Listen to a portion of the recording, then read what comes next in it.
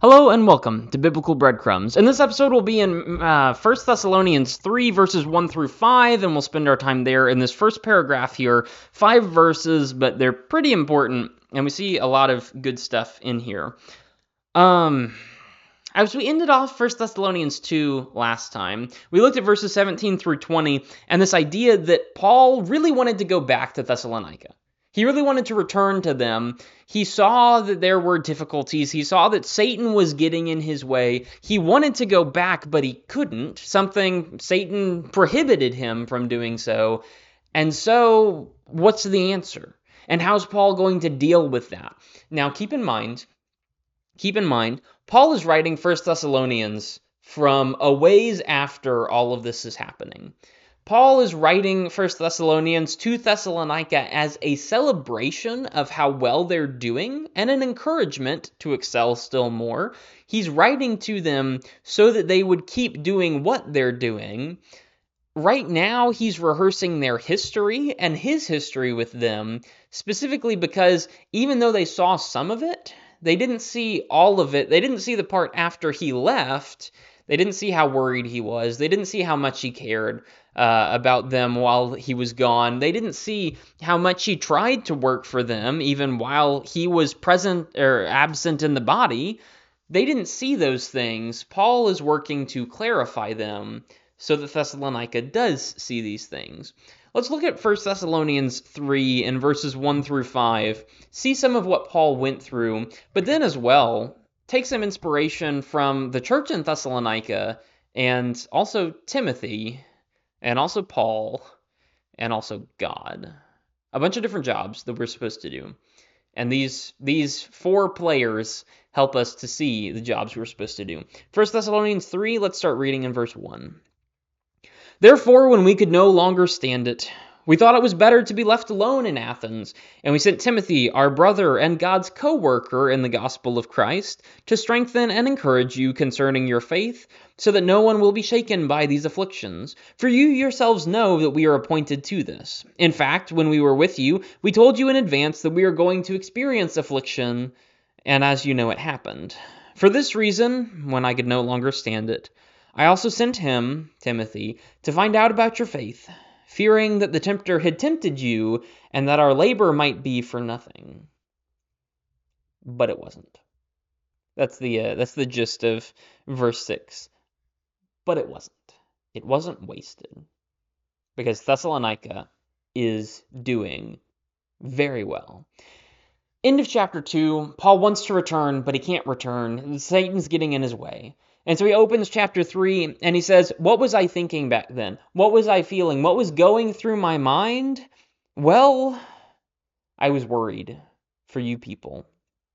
In verse 1, when we could no longer stand it, we thought it was better to be left alone in Athens, and so we sent Timothy to go back to strengthen and encourage you. You see that again in verse 5, when we could no longer stand it, or when I could no longer stand it this time. He personalizes it even more.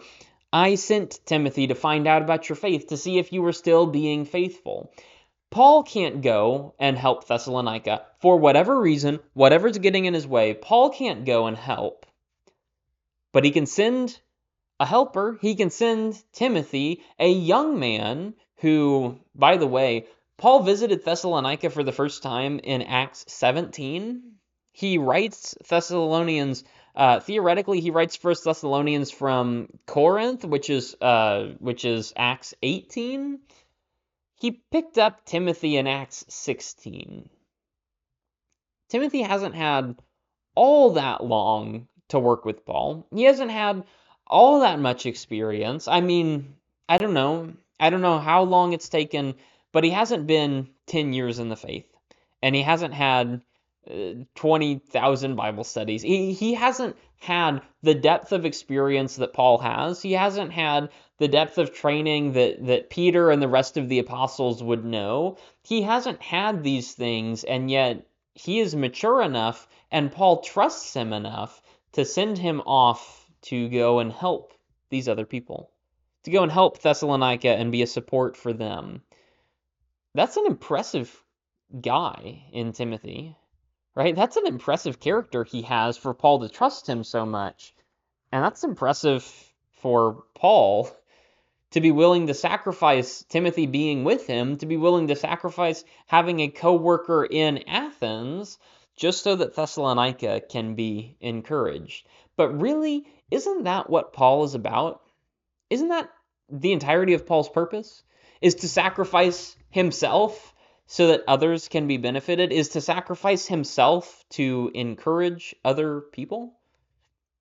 That's what Paul's done the whole time, is going out and building faith and encouraging churches. In Acts 13 and 14, he goes out on his first missionary journey. He establishes so many places. He goes and encourages them. And then what does he do in the end of Acts 14? He returns to all of the churches and encourages them and strengthens them. And then he goes back home. And now they have to live in those cities. And they have to live without Paul, and they have to work without Paul. But he's been there, and he's strengthened them, and he's established them in the faith to such an extent that they can work for themselves. And yes, he'll be back, and yes, he'll visit again, and yes, he'll encourage more. But right now, he moves on, and he lets them exist in the strength that he leaves. Isn't that Paul's purpose? Well, that's what Timothy's sent to do as well. Look at the end of verse 2. All of verse 2, actually. We sent Timothy, our brother and God's co-worker in the gospel of Christ, to strengthen you and encourage you concerning your faith. Why? So that no one will be shaken by these afflictions. Pardon me. Paul goes to encourage all of the churches. Paul goes to encourage Thessalonica. He sends Timothy now to strengthen and encourage Thessalonica. What's the point? What's the point of encouragement? What's the point? Why does the Hebrews writer tell us to go ahead, assemble with each other, encourage each other while you can? Don't forsake the assembly. Rather, get together and encourage people and drive them to be more faithful. What's the point of encouragement? It solidifies our faith. The point of strengthening and encouraging another Christian is not so that they'll feel good about themselves or so that they'll be impressed with themselves or be thankful to you because you are so great. The point of this encouragement is to solidify their faith so that when bad things happen and difficult times come, they stay faithful to God instead of falling away. That's the point of encouragement. That's the point of Paul's work. That's the point of Timothy's work. That's what God wants, is for us to encourage others so that when we find difficulty in our faith or when they run into problems, they can take heart in who God is, in what God has done, and how much strength he brings so that they stay faithful instead of leaving. That's what God wants. And it's important for us to understand then that these problems will come up, right? In verse 3, the point is for encouragement is that you won't be shaken in any of these afflictions. Verse 4, we told you we were going to experience afflictions, and you bore witness to it, that we did, in fact, experience affliction. Therefore, be strong anyway. Right? Isn't that what he's saying? Be strong regardless. Afflictions are coming. Trials are coming. Problems are coming. And as we discussed a couple of weeks ago, they can be a really good thing and a really beneficial thing and a really strengthening and maturing process. It's true. Trials can be very, very effectual, if not enjoyable.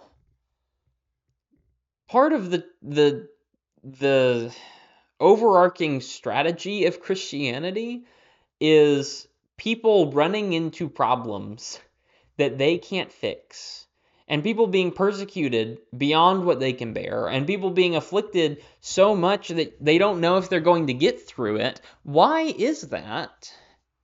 It's so that those people would turn around and give themselves to God, because God will work everything out. You will not be tempted beyond what you are able, 1 Corinthians 10, but God will help you escape out of it. In other words, you will be tempted and even pushed beyond the point of you succeeding, but God will bring you through if you rely on him. 1 Corinthians 10:13, that's what that's about. Christianity is not about affliction-free living. Christianity is about living through affliction with God's help so that you succeed in the end. That's the point. That's what God's going for. And so part of this is experienced when you are encouraged to stay faithful. Part of this is experienced when you read God's word, and that encourages you to stay faithful. Part of the encouragement process is seen when you watch other people go through the same problems, or when you watch people go through the problems before you do, and you get a picture of what it might look like, and you get an idea of what's coming, and you're able to prepare for it. That's what Paul did in verse 4. He said, there are going to be problems. There were problems. He got run out of the city. He's not able to come back for whatever reason. There were problems. And yet he didn't lose faith. And that inspires the Thessalonians to not lose faith either. Because they see Paul's example, and they see everything he's done, and they say, well, I want a part of that. Because that looks like it's very, very valuable. Paul's experiences encouraged them to go and work. Paul's afflictions encouraged them to live through the afflictions.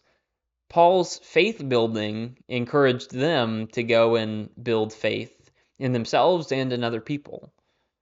Paul's love towards them inspired them to go show love towards other people. Paul's encouragement inspired them to encourage each other and all stay faithful to the Lord together. Thessalonica is learning this through watching Paul and everything that he's done. What a role model. And maybe we should take note of some things that he's done. We'll do that in just a minute. But first, look at verse 5.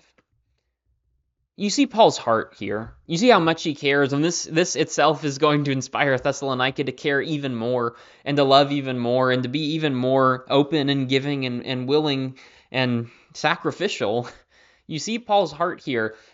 Even though I could have kept Timothy, I sent him ahead. I sent him back to Thessalonica, and I was here alone because I just wanted to know that you guys were okay. That's going to inspire something in Thessalonica.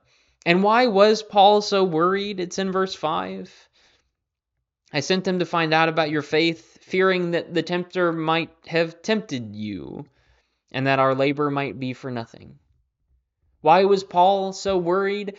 Because Satan was getting in his way and stopping him from going back. Surely Satan was getting at them. Surely Satan was getting in their way and hindering them and pushing them aside and bringing them off the path. Surely Satan was getting in the way and destroying them. Because Satan's really active. He's everywhere. All around us, he's trying to do his work and accomplish his will in the world, and in large measure, he is succeeding because humans have given up and have given themselves over to him. Firstly, don't do that. That's foolishness. So what's the counter? How do we counter that? How do we block Satan from doing that? Well, note what Paul's ministry is about: establishing faith in individuals and strengthening it so that they stay faithful to God. Well, Satan's the opposite of that, isn't he? Undermining faith in individuals so that you don't believe, or weakening the faith that is there so that you don't stay as close to God as you should. That's what Satan's about.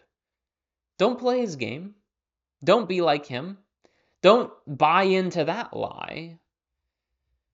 Buy into the truth of God, because that's going to work out a whole lot better for you. Just practically. It's going to be a lot better here and now, and also far in the future, whenever eternity comes.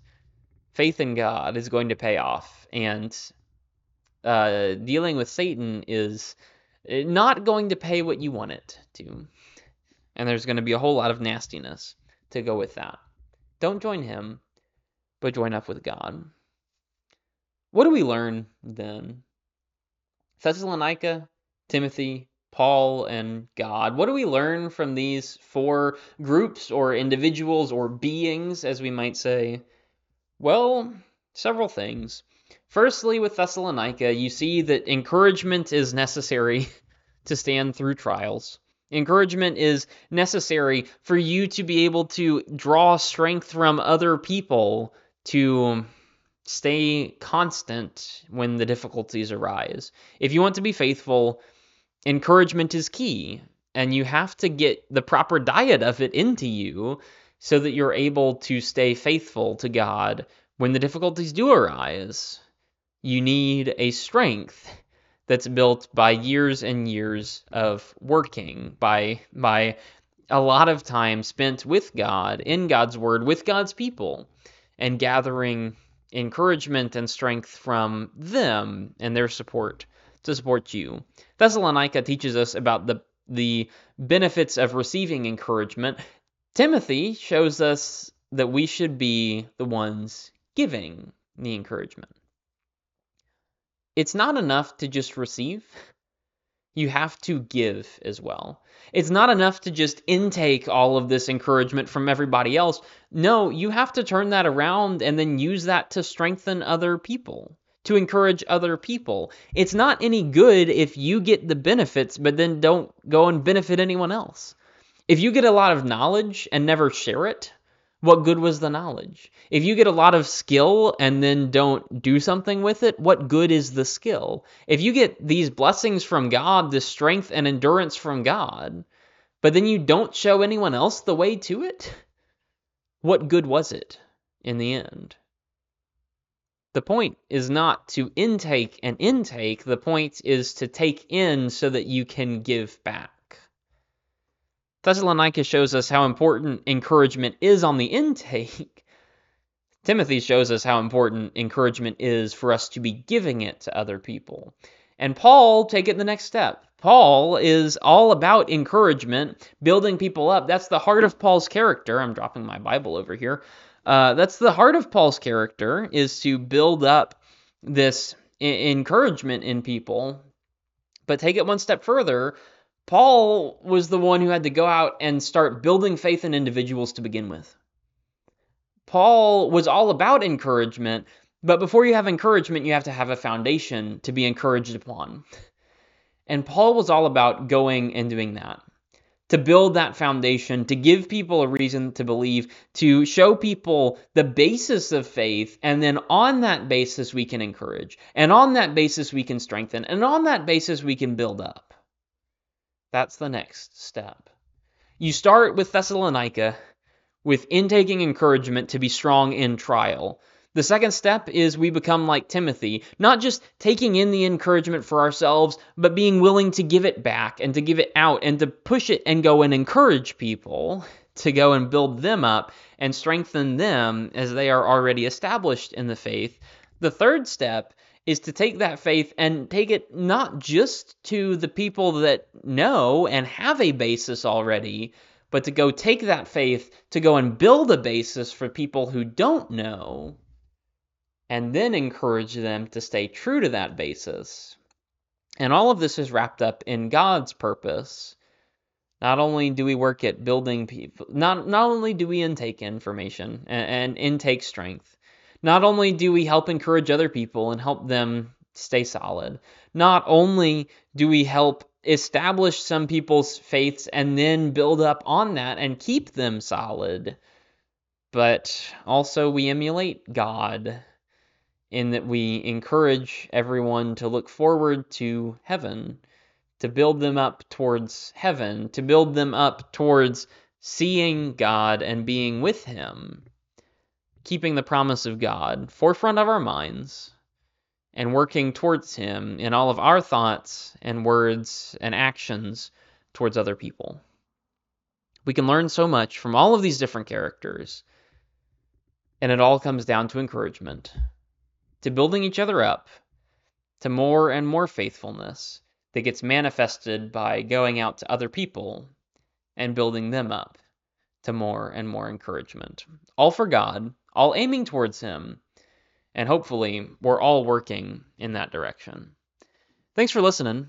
I hope you benefited from that, from some of those thoughts from 1 Thessalonians 3. There's a lot in there, and yes, it might not all come directly from the text, but it's all built on the basis of the text, and it all comes right out of those ideas and the ideas that flow along with them. Thanks for listening. Hope you enjoyed. Hope you benefited something from it. And there's a lot to listen to. There's some amount to listen to, and hopefully a lot there for you to think about and to contemplate and to actually benefit from. Thanks for listening. Hope you enjoyed. Hope you benefited. God bless. And I'll see you on the next episode of Biblical Breadcrumbs.